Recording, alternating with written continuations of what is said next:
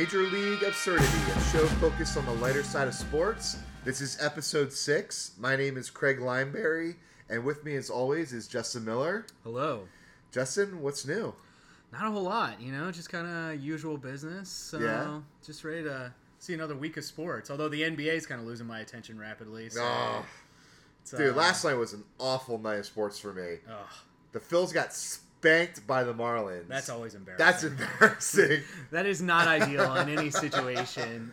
Kyle Kendrick, 0-5. I think they're sending him down real soon. Yeah, I mean 0-5. That's not gonna keep you up very long. Yeah, and then the Spurs taking it to the Thunder. Yeah, it looks like it's gonna be Spurs Heat again, which means I will not be watching the finals again this year because I could not hate two teams more than I hate both of those teams. Yeah. So there's no winner when it comes to this finals for me. It's disappointing because you know what? I think it was going to be a tough series with the Thunder, but losing Serge Ibaka, Nick Collison doesn't have the stamina to go up against Tim Duncan all game. No, not at all. Not even close. And Steve Adams is too young to get in there, and so they're really hurting, and it's obvious because now they don't have any inside presence. Yeah, and they're just the Spurs are just scoring at will down low. So if you can't stop that, you're in trouble. I mean, that just was an awful beating for a Western Conference Finals game too. You should not be having games like that. Not at all. But yeah, this weekend actually had a lot of interesting things happen. First thing we're gonna talk about today is the Detroit Tigers, and they're actually be a big topic for us today. They are, yeah. They've had quite a wild about 4 days. Yeah. Not to mention they were actually on quite a winning streak. I mean, they swept Boston in Fenway, which obviously Boston's not what they have been in years past this year, but still, I mean, it's not an easy place to win, no matter how the Red Sox are playing. Yeah. So to pull 3 in a row is obviously impressive. So here's what happened. They played the late game on Sunday, and I assume it was the ESPN game, so it was even longer than normal probably. So the game ended around 11:30. They board the plane at 1 a.m. to fly to Cleveland. Mechanical issues. They sit on the plane for 2 hours. They deplane at 3 a.m. They have to book new hotel rooms at 2 a.m. in the morning for professional baseball players. Yeah, and they actually had to get new charter buses too. Or no, they had to recall because their charter buses had left hours ago. Right. So they had to call the same company and be like, hey, can you send those buses back? Because we actually need a ride back in the city now. So they get to the hotel at 3:30 a.m. I assume at probably like around 4 they finally probably get to sleep. Yeah. And then they leave the hotel. I'm not sure if they leave the hotel or they leave the plane at 1:30. I'm gonna say they leave the plane because they said they got like not any sleep at all. Yeah. And then they finally get to Cleveland at 4:30, and their bags don't arrive until almost 5. Yeah. And game starts at 7. that is a rough warm-up session for the away team right there. And the best part, there's 2 great stories with this that I love. First off, Tigers bringing back the Zubaz. Yeah. Outfit. They're all wearing it, and that's all they've got. Yeah, that's all they've got because their bags aren't arriving. So they're rocking these full head-to-toe Detroit Tigers Zubaz outfits. It's awesome. Yeah, I mean, if there's one good thing that came out of this entire situation, there's just so many great photos that were taken and posted on Twitter of them just like sleeping all over the place, wearing nothing but Zubaz, and then just like an entire plane of Zubaz. Yeah. And then back in Cleveland, Dave Smiley, Drew Smiley, I'm sorry, was on rehab. I think you said he was on rehab, so he flew ahead of the team to get to Cleveland. And the story with him is he got real nervous because he woke up the next day and no one was there.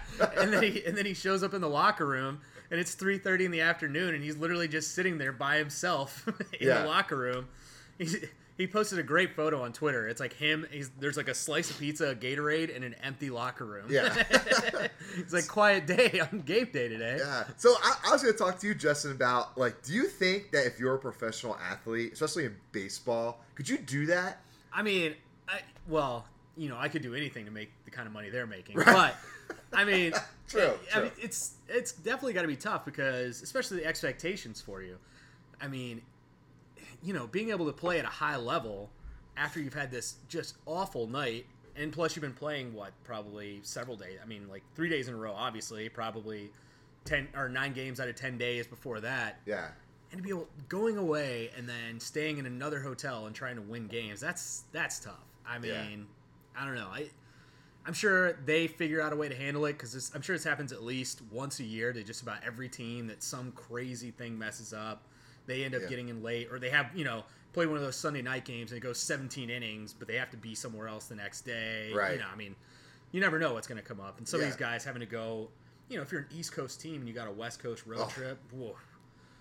I mean, that's I think is the most brutal. Yeah. I think it's harder to go west to east and then do that tour. Like when the Dodgers come and they play all the NL East teams. That's got to be rough because you got to take that's red eye territory for a flight that you might take, and then you're not going to make up those hours until the back end flying back to California.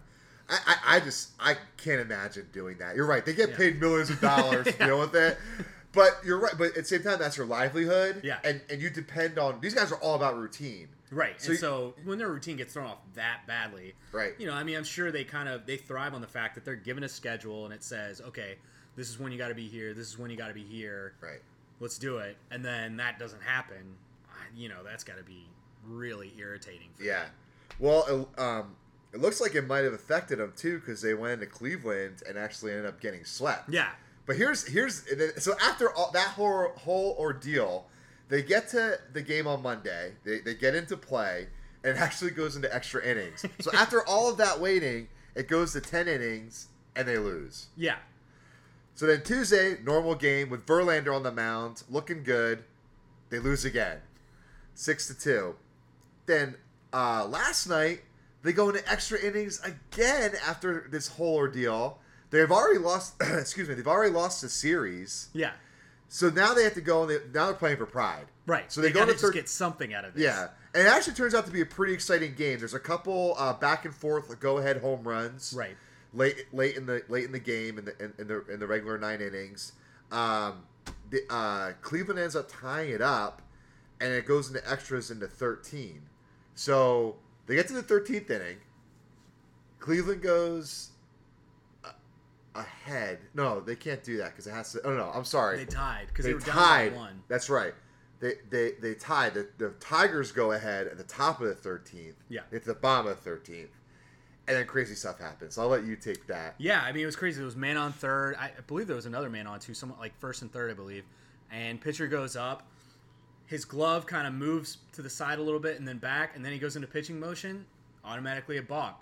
Yeah. So sends in the winning run on a balk-off. Yeah. Which that's such... I mean, I've never seen that happen. I think it has happened in recent years, but it's not... I mean, far from common, obviously. Yeah. And that's a tough one to get called on. I mean, it was a very minute move. I mean, they were right, but man, that's a tough way to lose, especially after all they'd gone through. Yeah. And they'd already lost their manager that game, and Miguel Cabrera for being ejected, that was one of my big pet peeves in this game. So this happened twice in the same inning, possibly in consecutive batters. Ian Kinsler, check swings, called strike from home plate. And on the replay, it wasn't. He checked it. He did not pull it. The barrel of the bat did not cross forward. And it's one of those things to me, that's like the back judge in football trying to call that the defense was offsides. Mm-hmm. He can't see that. He doesn't have the right angle for it. So it's kind of, I don't know. If I was Major Leagues, I'd be pretty upset with this umpire because almost the next batter later, he did the exact same thing to Miguel Cabrera. Once again, he checked his swing, but the home plate umpire called it a strike without even looking down to the first base umpire. To me, that's the first base umpire's call 100% of the time. Because honestly, explain to me how the umpire can actually see that from where he's standing. He can't. So also, he should not be upset when someone questions him on it. He should immediately look down to the first base umpire and see what he has to say. And that should give the first base umpire the opportunity to either A, confirm it, or B, overrule it. It shouldn't be the home plate solely his call. Right. It was just, it was so ridiculous. I mean, you have that crew out there for a reason. Yeah, why are you not going to utilize that guy down the first base line? So I have no problem with Brad Ausmus and Miguel Cabrera getting ejected for this. Especially, I don't think Cabrera or Ausmus would have argued as much were it not for the fact that it had just happened to Kinsler too. Right. I mean, how are you not almost just calling against the Tigers right now? Yeah. There's no reason to call that.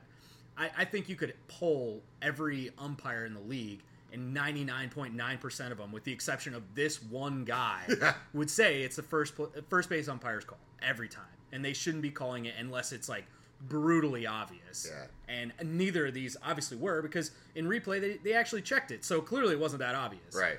So and it's a death wish for Miggy and Ausmus, because they're going out and arguing balls and strikes. yeah, basically. so it's automatic ejection. They know it's coming. Yeah. It's obviously not the first time. Cabrera, clearly, he's known to have a temper. He gets ejected. I'm not going to say regularly, but a surprising amount, yeah, though, for how good he is. Yeah, for how good he is. He gets ejected, I'd say, more than most players. Yeah.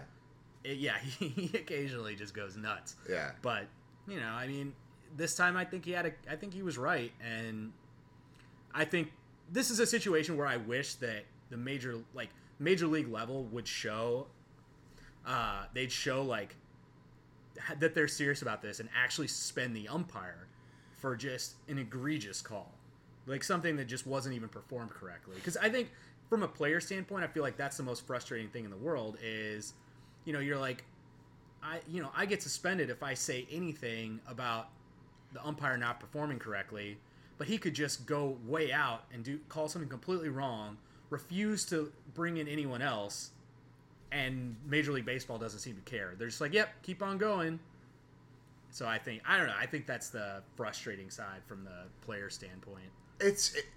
What's hard about baseball is it's so easy to analyze because of how, not to sound cheesy, but how perfect the game is. I mean, it's geometrically set up perfectly. Everything, every pitch is one play at a time. There's not too much going on at any one point. Right. That it's you should be able to get every call correct. Right. And it goes back. This comes into the instant replay argument a little bit. I like the instant replay system right now. I hope they never expand it past the one challenge. I think that's fine for now with the automatic automatic reviews on home runs. I think they're starting to get it right with technology included as well. Agreed. But yeah, in this case, I completely agree with you, Justin. You gotta go and check your first base up. Especially if it happens once, okay. When it happens the second time, now you're just being a dick. Yeah. You could see the umpire literally when he called it, he looked straight at Miguel Cabrera and did it. Oh, and they called him out or called the strike? Well, called the strike. I mean, if you're an umpire, when you call the strike, you look to the right. He looked to the left and called the strike. He looked at Miguel Cabrera. Like, come on. You're literally being an asshole. So yeah. Now you're not doing your job anymore, and you're drawing attention to yourself, which is the last thing that an umpire or referee should be doing. This is what we said about Joey Crawford. Right. No one should know the names of umpires or referees. Right. Period. Like, you shouldn't even realize that they're there. Right. And this is a perfect example of that. Just overstepping his bounds, not calling the game correctly, being a dick. Yeah. Well, while we're on the subject of Miguel Cabrera, I want to bring up with you, Justin, because you've lived in the Denver area, and we're both big baseball guys. I think by now, even if you're a casual sports person, you know that Miguel Cabrera is one of the best players in baseball right now, and possibly over the past decade. So he plays first base for the Tigers right now. He's hitting .321, 7 home runs, 40 RBIs, and 23 runs. But there's a little guy out there playing shortstop for the Rockies named Troy Tulowitzki, hitting .378, 13 home runs, 35 RBIs, and 44 runs. So my question to you, Justin, right now, if you're building a team and you have first pick on one of these guys, who do you pick to bolster your team and build around? Are we talking both these guys, like, if they were in their primes? Because obviously I think Cabrera is 2 or 3 years older than, at least 2 or 3 years older. I would say, sort of in a fantasy way, like you got your chance to get one of these guys. Fine, we can do it in their prime. Okay. Yeah. So I would actually, I think, initially go with Cabrera. Okay. As much as I love Tulowitzki, and I think he's an excellent player, he's shown himself to be much more injury prone than Cabrera is, which obviously Cabrera's had some injury problems, but within the last couple of years, Tulowitzki's missed like 3 months plus of seasons. Right. I mean, the year I lived there, the year I had season tickets, I had him in 2012. He was out by April and didn't play the rest of the year. And then even last year, he had some injury problems and didn't play a ton either. And I mean, he's pretty young still, so there's clearly the concern that in 3 to 4 years he may have some very, very serious injury problems, and it's going to get even worse. So I don't know. I think I'd have to go with Cabrera, and I mean, because clearly, especially in his prime, Cabrera was getting triple crowns. I mean, that's almost unheard of in this day and age. So, and Tulowitzki also, as much as they put the humidity in the balls, everything else, there's definitely a boost in your hitting whenever you're in Denver. I mean, it's a little easier to hit up there. So I think the fact that Miguel Cabrera does it in Detroit, which is actually not really a hitter's park as far as home runs go, I think it's pretty impressive. Yeah. I'd say right now I'd actually go with Troy. I mean, I'm looking at I've noticed that sometimes you're big on looking at the injury proneness of guys. That is that's totally fair to look at. I mean, that's a big component of how these guys develop. But Troy Tulowitzki playing shortstop versus Miggy playing first. I mean, shortstop, if you can get that much ability out of a guy at the plate out of shortstop, I think that's incredibly valuable. Of course, you also have to remember Miggy played third base up until this year. So I mean, he was a good third baseman. And I mean, that is one thing with Troy Tulowitzki. He is a very good fielder. However, I do think that that's actually what leads to his injury proneness. Is because I think 1 year I'm pretty sure he got injured sliding, but a couple of times he's been injured diving after balls in the infield. He's made some pretty incredible catches. Yeah, he has. But that's also, it's kind of his demise too. Right. It was like whenever Josh Hamilton was in Texas, he kept getting injured because he would crash into the wall. It's like the Bryce Harper thing. It's like, wow, that's an amazing play, but maybe next time don't do that because now you're out for a month. Yeah. So and Yasiel Puig almost did it again this year. Yeah, exactly. Like we'd rather give up that hit than give up you for a month. Right. So you got to be careful whenever you're out there. I'm just looking at this now. Bring it up to this year. I mean, Troy though has been on fire. I looked at his stats.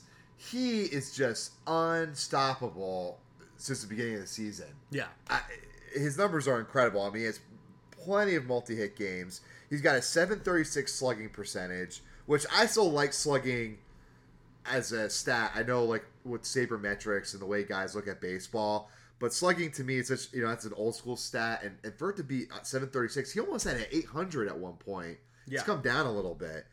Miggy's only around 500 slugging. However, Miggy was hitting 206 at the end of April, and he's now hitting 321. Yeah, so he's on a streak. He's more on a hot streak, but I think the type of streak that doesn't stop. But the reason I take Troy too is, you look at Colorado. Colorado's 26-21. They're second in the NL West. I think the team around Cabrera is a little better built than the team around Troy. I think Troy's taking it on his shoulders a little bit more to keep him in some of those games. I think I'd have to actually pretty firmly disagree on that one. I think the Tigers have a lot better pitching, but I think offensively, I think it's not even close. The Rockies are significantly better. They have a lot of amazing players. I mean, they also have Carlos Gonzalez. They have Justin Morneau, Michael Kadire, who hasn't even been healthy. Right. I mean, they have pretty solid. Nolan Arenado's their third baseman. Right. He's one of the best third basemen in the league right now. Yeah, I mean, Gonzo's he had like a 26-game hitting streak. Yeah, I mean, Carlos Gonzalez, you're right. He's definitely the other guy. I mean, I will disagree with you a little bit about Justin Morneau. I think he's kind of over his prime. You're probably going to bring up some stat to prove me wrong right now. Well, I mean, he's only batting .321 with 9 homers and 30 RBIs this year. Yeah. Oh, he's killing it this year. All right. Well, I instantly retract my statement. He's had several. He's had a couple walk-offs this year. I mean, their team is very strong this year, like all around, not just with Troy. Nolan Arenado is batting .294. Right. Is he the hot young kid they have? Yeah. Yeah, Arenado. Okay. Yeah, he's 23. He was pretty much a rookie last year. Uh-huh. Also, a random guy playing outfield is Charlie Blackmon. He's batted real well. .335 with 9 homers, 32 RBIs. I mean, these guys they're over .333. Yeah, that's what. And honestly, with the Rockies, they've never had good pitching, so they have to have guys. Mm-hmm. They have to score 10 runs a game because the other team's going to get 8. I mean, that's just their style of play. And some of it is, it is tougher to pitch in that park. And because of that, they have a really tough time bringing in good pitchers. Because if you're a pitcher and they're trying to sign you, you're like, no, like, this is going to murder my stats. Like, my ERA is going to go up a full point just because I'm playing in Colorado. Right. So it's really tough to convince guys to come and play out there. Well, I mean, okay, fine. Then I think with that team, and Troy's obviously doing something. Yeah. I mean, still hitting 13 home runs already at this point. Yeah. I mean, and that's not all in Colorado. I mean, he's doing some of that on the road. Some of it on the road. Yeah. Yeah. I like I said, I do like him. I don't know if I think I would have to go Cabrera every time personally.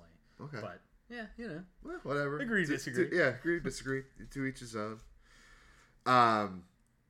Well, moving on to maybe a different topic that maybe we can have a little more agreement on. Okay. Can't agree on everything. Yeah. All right. And like we said before on the show, we are not stat guys. Justin literally looked up all the stats right now, and I didn't look up any. I was just going off of gut, and that obviously blew back in my face. So whatever. I was just going off a wing and a prayer, guys. Yeah. So also this weekend, we had two interesting cases on Sunday of guys celebrating too early. Yeah. So it happened twice on Sunday. There's the Tour of California is going on right now, obviously in California, and they're on stage 7 of the tour, and they got this guy Eloy Teruel out of Spain. Yeah. And in stage 7, they do laps. It's not like France per se, where they can go like from one point to another. Right. They have to. It's a little bit more condensed. So the stage 7, they have to do 3 laps. So our homeboy Eloy comes around on the second lap, arms raised, like he did it. I'm done. Yeah. Look what I did. Yeah. I'm awesome. Doesn't understand a lick of English. So if you watch the clip, they're like, no, one more lap, Yeah. one more lap, Yeah. no. And he's still just like, yeah, one more lap, man. Yeah. Number 1. Yeah, number 1.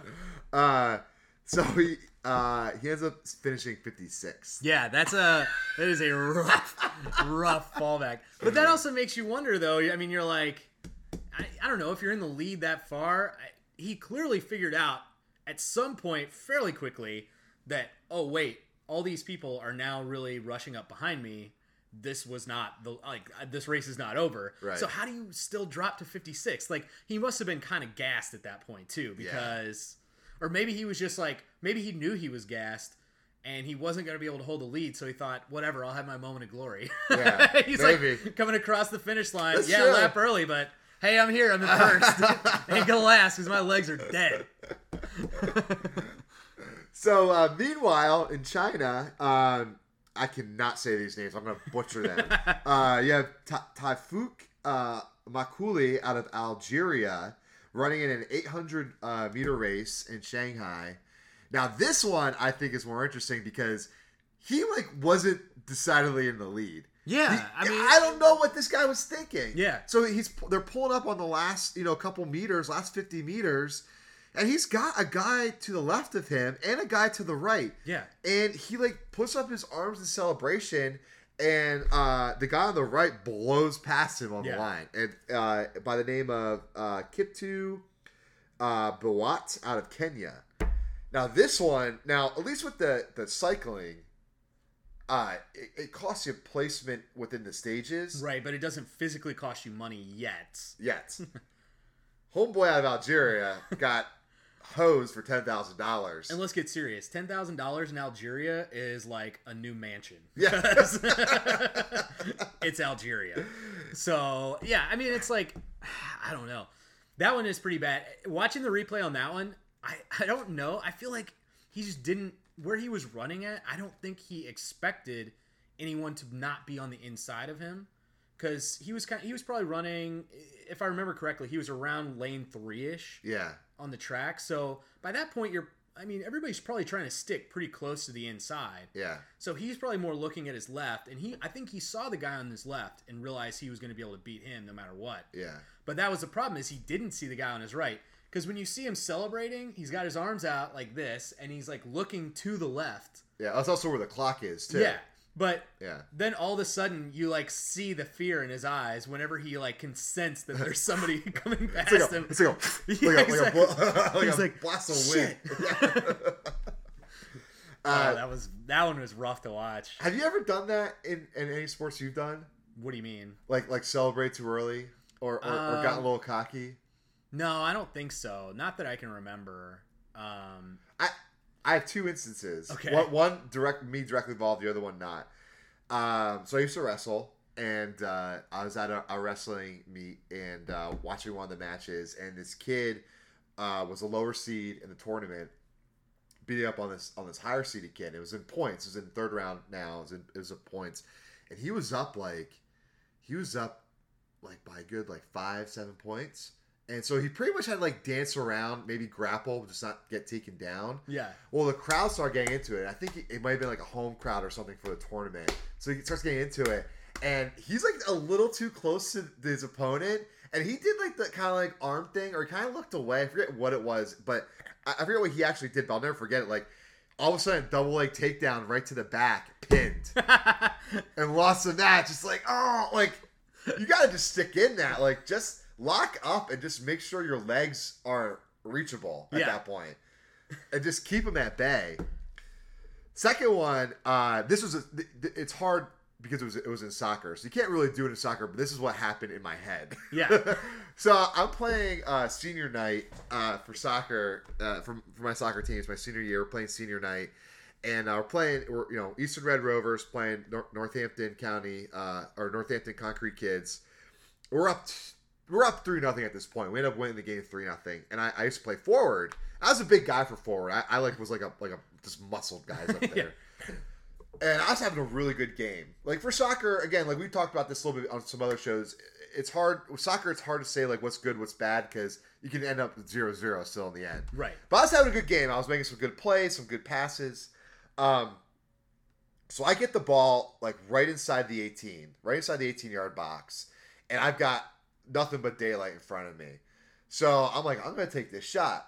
So I take this shot. I'm near post. And I take the shot near post. I should have taken a far post. I'll say that right away. But I go upper 90. And in my head, everything slows down, right? Everything slows down. And I'm I'm going to do this. I'm going to fucking score this goal. Yeah, I'm going to crush this. I can't wait. So I'm upper 90. That's what the pros do. Upper 90.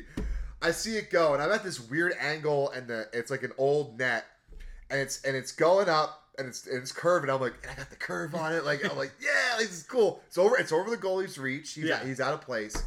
Comes up, curves, and it hits the side of the net. So there's that brief moment with the angle I'm at, and seeing the net move with the ball there. Yeah, I thought it went in. Yeah, and I did the quick and I saw it go behind the net. My arms went halfway up and came right back down. Damn it. And that's one of those. That's a high school moment. I'll never forget it. I basically have my Letterman jacket on right now, telling the story. You know what I mean? Yeah, exactly.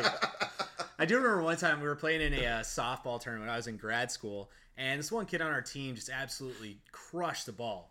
But it was one of those fields where there weren't fences. So, for a home run, you still had to actually beat the throw in because there was no such thing as it clearing the fence.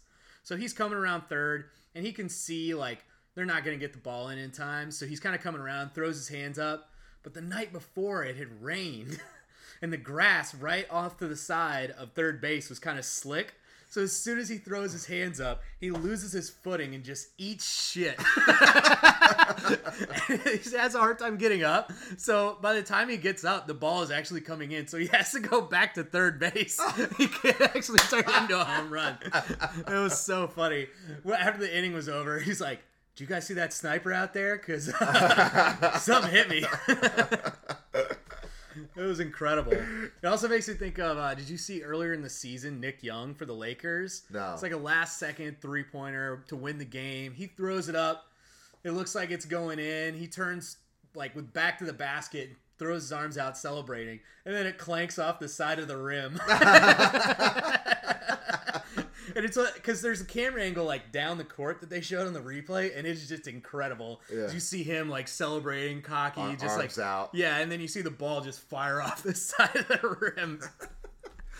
Well, that reminds me of like in football. I've seen it twice recently. One of the clips I saw today was Von Miller did it with the Broncos against the Ravens the past couple of years, where he intercepted the ball at like the 40. Had like nothing but daylight in front of him, drops it at the 1. Yeah. And then, of course, Deshaun Jackson. Oh, yeah. Not only did it once, did it twice. Made a career of doing that. Yeah. Yeah, there was Justin Blackman did that in college one time. He also, and it was like a big game against Texas A&M. He dropped the ball like right in front of the end zone. Unbelievable. And it was one of those that he dropped it. And this one actually, it was worse than Deshaun's, because Deshaun's, they still gave the Eagles the ball at the 1. Blackman lost it. It went into the end zone and then out. So then it's automatically a touchback and A&M ball. So that, you go from thinking you have 7 points to now you don't even have the ball anymore. Right. And so it was just like the worst turn of events possible. Yeah, I mean, I find in football that tends to happen. Also, one of my favorites, this always happens, at least one rookie a year does this. A rookie wide receiver will catch a ball like diving, hits the ground, doesn't get touched, gets up, celebrates, like spikes the ball, and everybody's like, hey, still a live ball. Like, this is not college anymore. Yeah. You got to get up and run. And then it's a fumble, and the coach is in their ear for the next 10 minutes. Yeah. Like, how many times have we told you the rules are not the same here? Oh, God. Of course, it's worse when Roy Williams does it in like his 7th year in the league. Yeah, exactly. Celebrating first downs. Yeah. Oh, God. Roy Williams. Never be able to hear that name and not cringe. But speaking of cringeworthy stuff, there is this event. Well, I'll start off with that. Somewhere in middle of America, I'm going to say, looking at the crowd. So this is a good time to bring up Justin and my feelings about mixed martial arts fighting and UFC fighting. Justin, I'll let you go first. Well, all right. So I really don't like the term mixed martial arts, because the more scientific term for it should be bar fights. Right. Because that is basically what it is. It's literally, hey, just try to beat the shit out of this guy in any way that you know how. And it's just, I don't know, it's street brawling to me. It's not really that exciting. Like, it's basically Fight Club. But the only rule with this one is that you have to tell everyone everything you know about it, because the people that are into it are just way too into it. Way too into it. And I think that's what's so funny is a lot of people have written about MMA, and they've said the one thing keeping most people from liking MMA is the people that currently like MMA. Yeah. Because they're like, I don't want to be anything like that Jersey Guido douchebag wearing nothing but affliction and doing roids all the time. So I want nothing to do with him. And because like MMA's clearly right now for the big fights, it's one of those sports where you pretty much have to go to a bar to watch it, someplace that has pay-per-view. So I am not about to go to a bar full of these people and hang out and watch this fight. Right. Like, that is just not sound enjoyable to me. Right. Like, maybe I'll catch the highlights the next day on ESPN, whatever, but I'm not going to watch the fight with these people. Yeah. I'm with you too, Justin. I think the whole culture around MMA fighting is just gross. Yeah. I can't get into it. It's disgusting. I think it's captured the attention of a lot of boxing fans, which goes back to last week's episode a little bit. Yeah. And that's why boxing has really gone down, because they're like, oh, well, now we'll see like bare knuckle, basically bare knuckle. I mean, they wear gloves somewhat, gloves, but yeah, basically bare knuckle, fighting where they can kick each other, and they can submit. Like, so it's bringing in boxing, and then that sort of reality with like WWE type wrestling, and they made it reality. Yeah, and it's this crazy, gross crossover of like the American psyche and like competitiveness and violence that comes together, and that's why I don't like it. I think it's way too violent. You want to talk about all these issues with guys getting concussed in the NFL?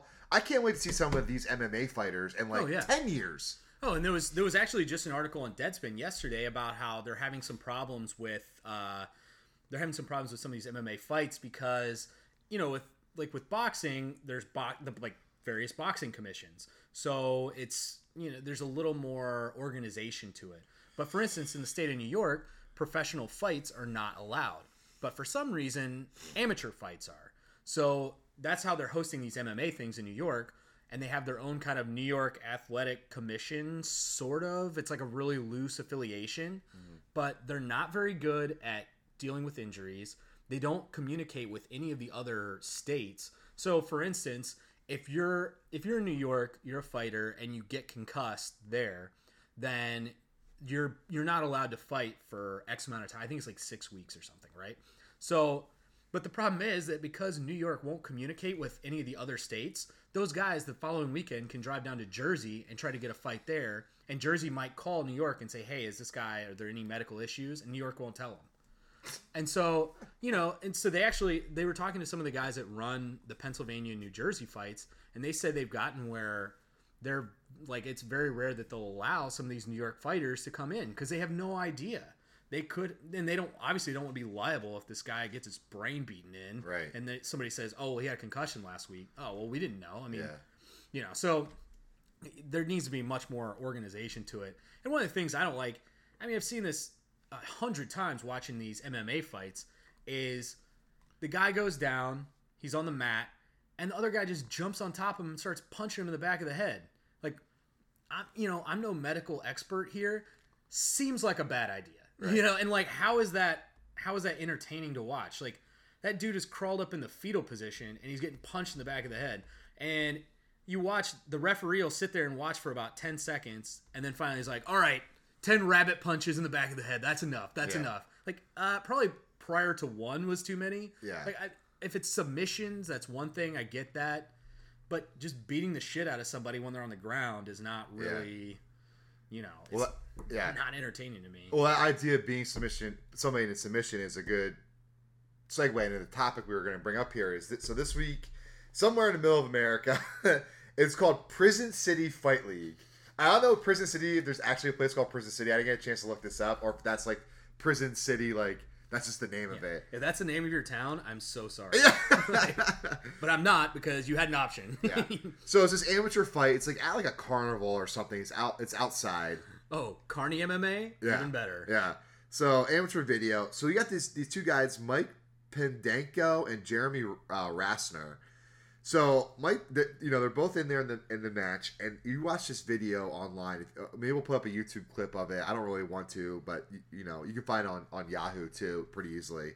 Mike Pendenko beats the crap out of Jeremy, but this is amateur. This isn't UFC amateur or like UFC fighting. This is amateur. Right. Jeremy had this kid probably like signed up that day. Yeah. He had no business putting on any kind of taking his shirt off and putting on any kind of MMA gloves. Yeah.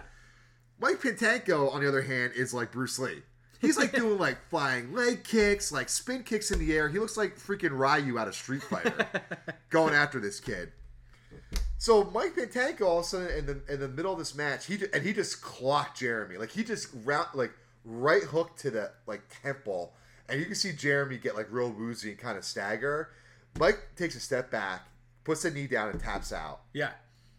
So I have mixed feelings about this, because one of the feelings we just discussed, but two, if you're in that situation, so you're already in an MMA fight, just beat him. Yeah. Yeah, I mean, definitely. But at the same time, I don't know, if I'm this guy, if I'm the guy that ended up tapping out, I'm a little concerned, only because you realize the force that you just hit that guy with, and he didn't go down. And so there's definitely the concern that if you continue and try to bring him down, you're going to have to do more to get him down, and you may actually do permanent damage to the guy. Sure. And this is another thing. It was actually brought up in this article.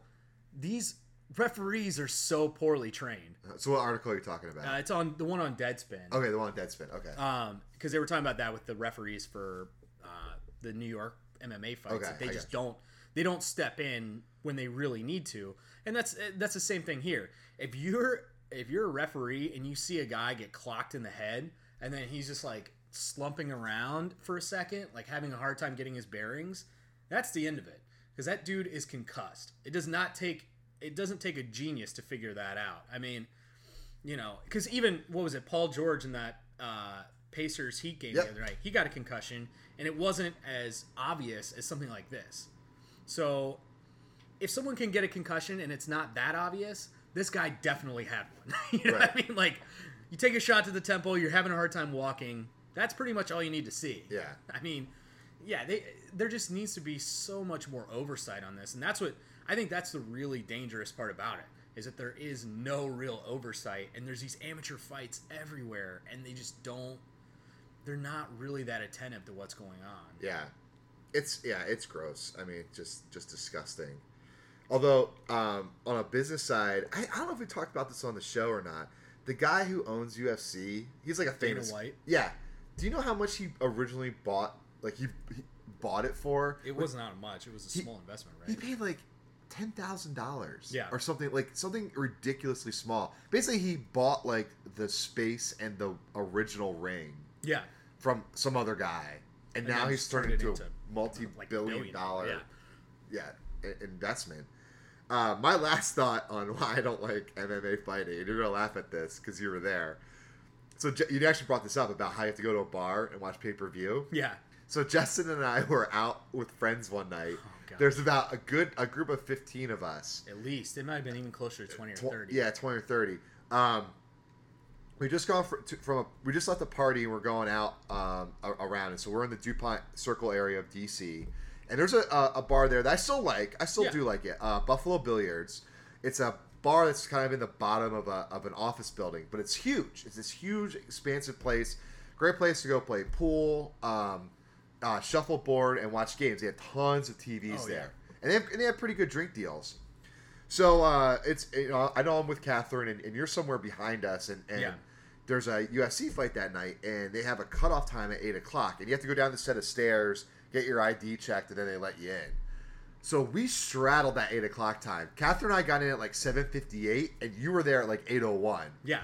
And they locked it down at 8:00, and I thought that was absurd. It's like, you gotta be kidding me! Like, we are obviously with this group of kids. Yeah, it was a St. Patty's Day bar crawl. That's right. So everyone's in green. Right. So it's pretty obvious to tell who's in this group and who's not, because if you're wearing green, you're likely part of this. And so literally half of our group was in, and then waiting right there for the other half of the group. And then we walked up, and they're like, "Yeah, that'll be $10."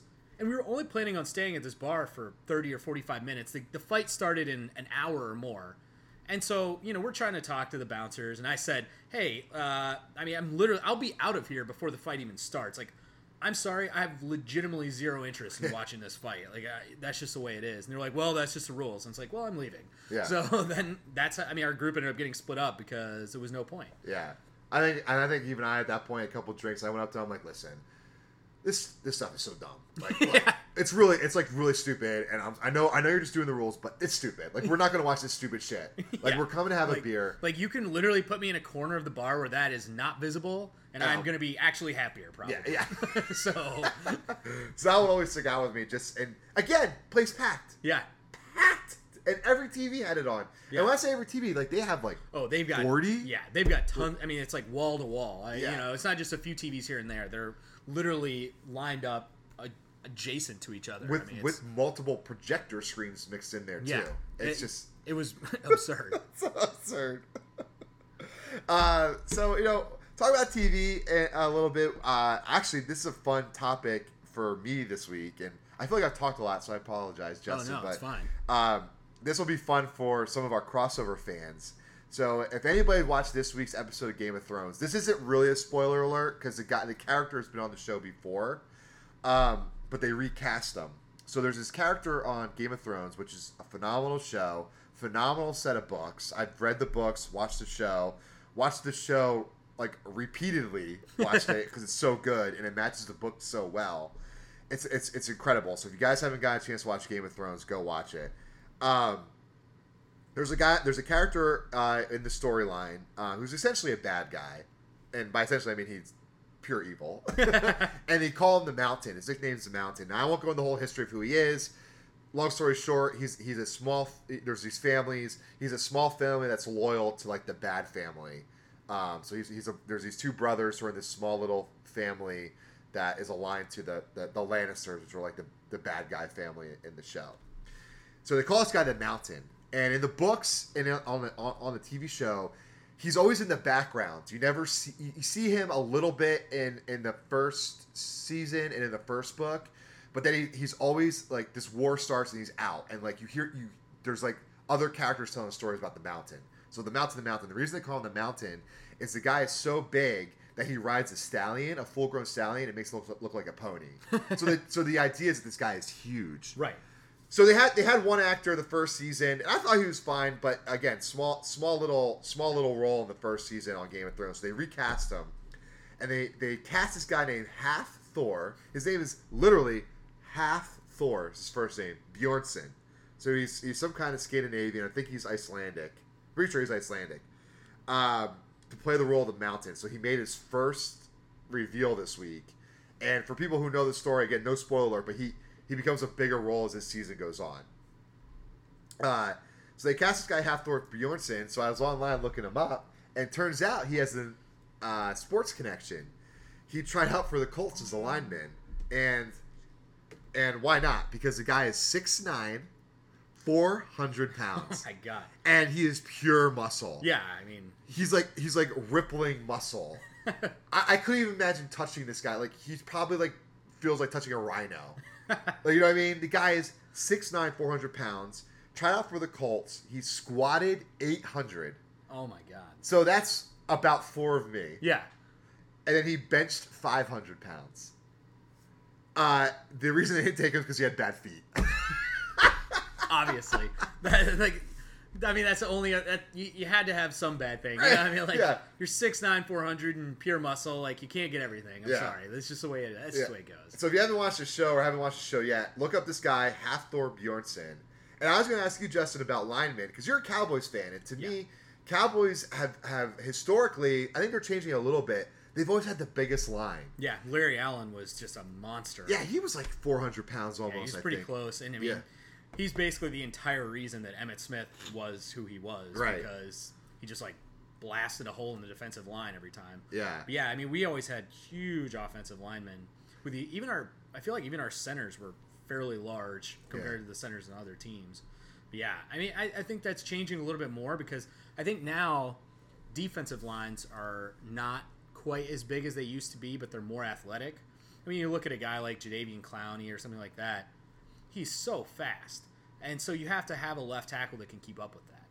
And so it's not necessarily as advantageous to have a guy that's massive, but you need a guy that can move quickly and get around. Yeah. So I think the defensive lines has been what's changed the offensive line. In turn. I think the offensive line has gotten much more athletic. Well, and also the offensive line. There's been those stories over the past couple of years of the obesity scares. These guys when they go out, and not necessarily pro guys, but a lot of like college and high school kids who are built to go to the pros. They've been having like heat strokes because they're so big and they're not hydrating properly. But they also have to start moving faster because the game is speeding up so much more every year. Absolutely. And you've actually seen lines, I think, get a little bit more slimmer over the past couple years. But the Cowboys always stick out to me because still up to I think last year they were outweighing lines. They're the heaviest line, and by a good 30 pounds. Yeah. Like when you think about all 5 guys across the line comparatively across the NFL, 30 pounds is a crap ton. Yeah, it is. Above, that's the next guy is 30 pounds. I mean, above the smallest, it was like a whole person. It was 250 pounds.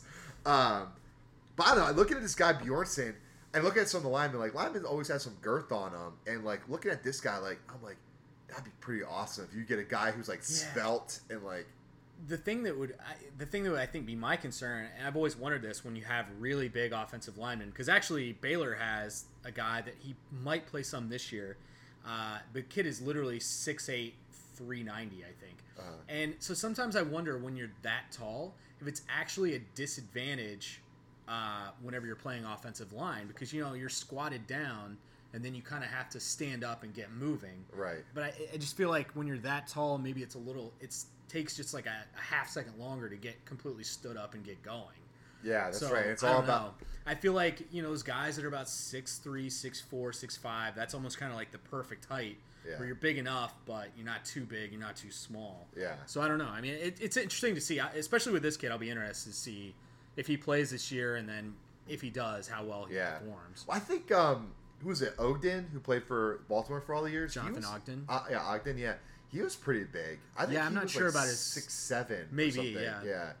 He was a Hall of Famer. So yeah, he's a Hall of Famer. So somehow it works. Yeah, exactly. But well, it's just cool that it's just this fun tie-in because he's an awesome character on the show. Yeah. So if anybody's gonna watch it, he kicks some ass coming up soon. So it's awesome. We just have a couple more topics. Do you want to stick with the NFL? Yeah, I might as well. Yeah. I mean, the owners' meetings were this past weekend, which, or maybe not weekend, but this past week at least. And, that's always kind of an interesting time. And NFL's kind of trying out some new stuff. I don't know if you saw that they're in the Hall of Fame game, and 2 weeks of the preseason, PATs are going to be kicked from 15 yards out as opposed to the usual 2-yard line because they're trying to, I don't know, they're experimenting with the idea of making it slightly more difficult. I've always been the guy that I think either they should completely get rid of it or make you have to go for 2 all the time. I think that'd make the game a lot more interesting. But one thing that they also turned down was, at least for now, was the idea of expanding the playoffs by 2 teams. So, that one's an interesting one to me because ESPN, obviously, as they're talking about all this stuff, they're comparing all the leagues and what percentage of teams in each league go to the playoffs. And the NFL was at, I believe it was 37%. It's 12 out of 32, I think is the number. So I actually really like that. I think that is the perfect amount of teams to send into the playoffs from a league. I think baseball, in a way, almost has at times too few, but at the same time, I don't really know how they would expand the playoffs without making it run into like Thanksgiving. Yeah. So you kind of just have to just let it go. And then the flip side of that is I think the NBA and the NHL let in too many teams because half the teams in the league go to the playoffs. I mean, that's just crazy. Yeah. There's no point. I mean, you have sometimes multiple teams that are below 500 going into the playoffs. You're probably letting in too many teams. Yeah.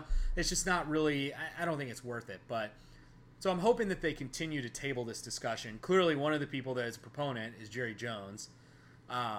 I think he was even quoted as saying it would be better for the Cowboys because the Cowboys keep being 8-8. Yeah. And they were like, typical Jerry Jones. Instead of making the Cowboys better, he just wants the playoffs expanded. Yeah. And it's pretty irritating that would be his approach, is to just expand the playoffs.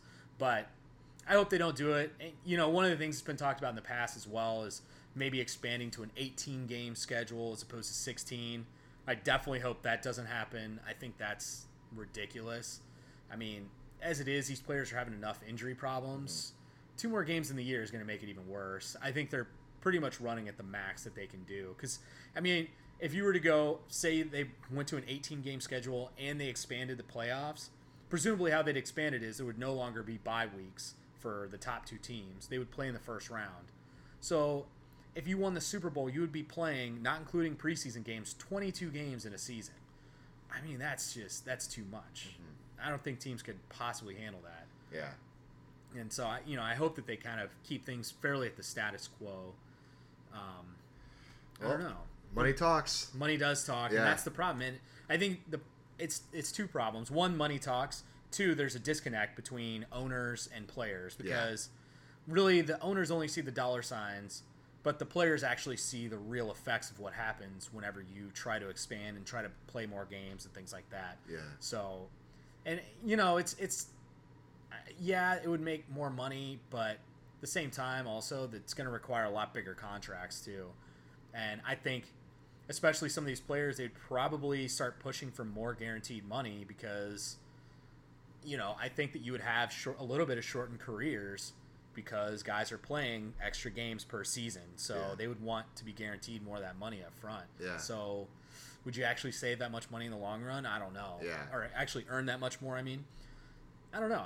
It's going to be interesting to see how it all plays out, but hopefully they don't. And I actually see it on the other end, and going back to our discussion right now about linemen, I think it also pushes summer camps back to being earlier, being even those hotter days of July and possibly June, because if you're going to condition them for those extra 2 games, you need more time to condition them. Yeah, exactly. So now you're pushing them even further back, and that again elongates everything. Yeah. Just like you're saying. So I agree. I'm just confirming that idea. Yeah, it's interesting. I mean, one of the good things that did come out of the owners' meetings this past week was they decided they'd have the Super Bowl in Minnesota, which I'm a big fan of that. Yep. I like when they're having the Super Bowl in new places. Some of the people have said, oh, the weather could be bad. Whatever. The weather could be bad anywhere. I mean, that's just something that you deal with. It's an arena, like a dome. It's not going to be a problem. I mean, it's Minnesota. They've cleared snow out of the way before, so I think they'll be okay. Yeah. And I hope that the NFL goes towards this idea of having the Super Bowl at a larger variety of places. I'm getting pretty tired of it being just New Orleans, Arizona, Miami, and one other city all the time.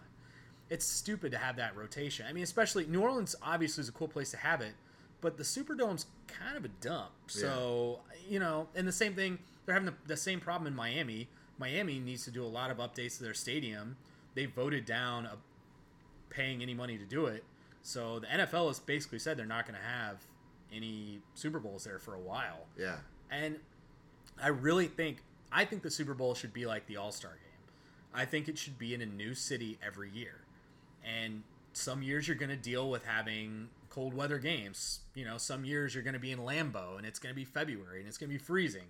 That's just one of the elements behind it. I think that makes the game more interesting.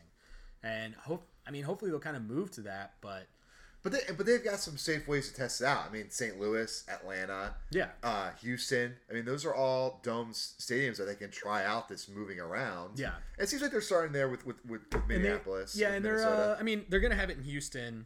I think this will be the second time they've had it in Houston in 2 years, I believe. But yeah, they seem to be trying to move it around more. But one of the things that they try to limit it on sometimes is they obviously err towards the stadiums that have a larger seating capacity, and so that automatically rules out some really good stadiums. I mean, having a Super Bowl in Seattle would be awesome, or having a Super Bowl in Philadelphia. I think that stadium. Oh man, Philadelphia would be hysterical because what would happen in Philadelphia? All the Eagles fans would be bitter, so they would just line up, get there early, just pay to park and tailgate and just screw everybody else over. 100%. And then get in fights with everybody on the way in. Oh, yeah, absolutely. Obviously. Yeah. And Talk about that MMA fighting. Yeah. And if God forbid that happened to be a year that the Cowboys were in the Super Bowl, they would probably physically try to burn the stadium down while the game is going on. But, but the one thing that's going to keep them from having a Super Bowl is it's the seating capacity. Because they want places that are holding closer to 80 and not, closer to 60, which is what I believe Philadelphia and Seattle are both around the 60 to 65 range. Although what I'd like to see one year, I'd like to see them try to have the Super Bowl in a big college stadium.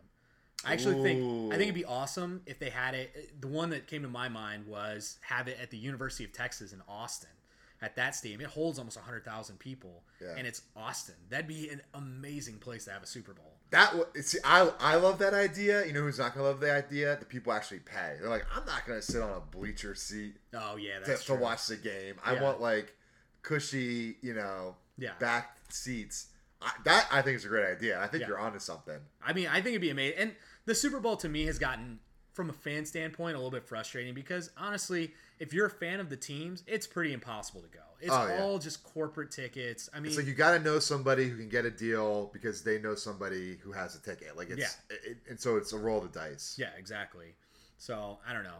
And then, of course, one other thing that came out during the owners' meetings was Jerry Jones gave a vote of confidence to adding John Bon Jovi to a group that's looking to buy the Buffalo Bills, which actually kind of ties into something we talked about in one of the earlier episodes, was about the possibility of the Bills moving to Toronto, because this group is a Toronto-based group. There you go. So it's going to be kind of interesting. I don't know what Canadian fans would think about this, and I think it's interesting that Bon Jovi's in on it. I mean, I'm assuming it's because his songs are just now getting released in Canada. Probably. And I don't know. I mean, they're probably just now buying the cassettes, but it's, I don't know. It's going to be interesting to see if that somehow is the person that heads up that ownership group. Cause I think he's supposed to be the main face of the ownership group. Yeah. But I don't know. He has some success though. What doesn't he own one of the Philly like? Yeah, he owned. I don't know if he still does. He owned the. Was it the lingerie football league? No. He owned like a legit like. Oh, it was the arena. The arena football league. The Philadelphia Soul, I think. Yeah, that's right. Well, that's Soul, yeah, because that's I think. I don't know that he does anymore. I think he sold his stake in it because I think Jaworski actually owns the team now. Oh, really? Yeah. Interesting. I did not know that. Yeah. Very random. I mean, listen, John Bon Jovi, get him out there. Yeah. Couldn't hurt. Couldn't hurt. I mean, the guy's got to have some money, right? Oh, he could probably make some sort of investment. I'm sure. And I mean, it's been seen before that for these celebrities, they have to make a minimal investment to get involved in these groups. I mean, I think Jay-Z's total investment into the Nets was like $50,000 or something, which the percentage of the value of the team, it was like hundreds of a percent. And the percentage of his actual net worth, I mean, it's not even close either. So, and somehow he comes out as like the owner. Yeah, exactly. That's when it came out that he only owned like $50,000 worth.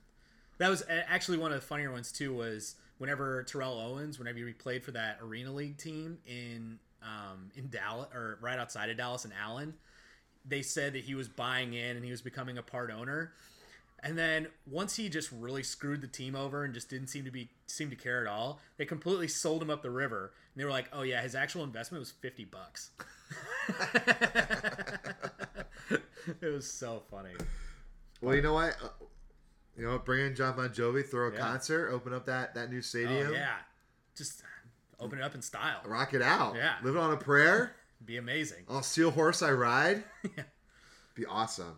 Well, Justin, looks like we're coming up to our hour. We're actually a little bit over.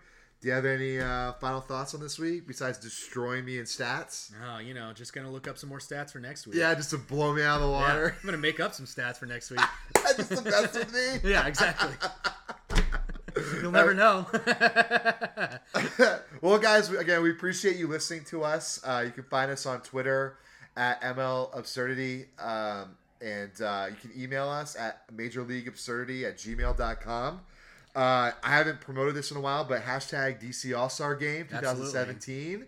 Try to get that going again. Maybe we'll bring that up again next week.